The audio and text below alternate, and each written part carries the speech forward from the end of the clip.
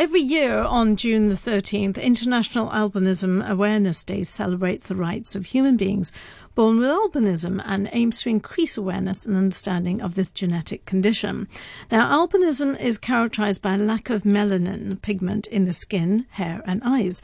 And according to the National Institute of Health, albinism is a rare disease. And throughout the world, 1 in 20,000 people have albinism.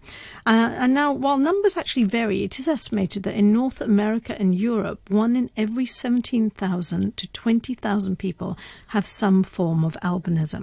The condition is much more prevalent in sub-Saharan Africa, which estimates of 1 in 1,400 people being affected. In Tanzania, and prevalence is high, almost like 1 in 1,000 reported for select populations in Zimbabwe and for other specific ethnic groups in southern Africa.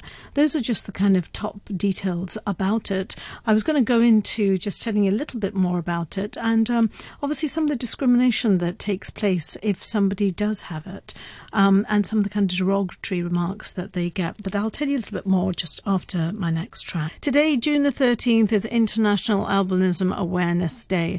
And just a couple of kind of medical issues connected to it, just for people who may not be aware. Those who have albinism are vulnerable to sun exposure. This exposure increases the chances of skin cancer and severe visual impairment. And people with albinism are often referred to as an albino. And this is actually considered to be quite derogatory. So it's not the sort of term that you should ideally be using. And albinism is not completely sort of fully understood both socially or medically, but both parents must carry the gene for their child to have the condition. And even though parents carry the gene, they may not have any physical signs of the condition themselves. And since the eye needs pigment to develop normal vision, people with albinism have impaired vision. Many people with albinism are legally blind. And the other kind of social issues really attached to this is that, obviously when somebody is different, then they do become a kind of target for bullies.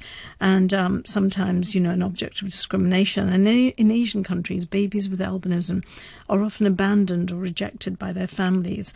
And in other countries, those with albinism face barriers to health and education. So it's really such an important day to be aware of. And so I thought it was important for us just to mention some of those things. But certainly, it's important to understand that if you do see somebody like that, then, it is something that they have, and we cannot discriminate at all. And just to understand some of the issues involved.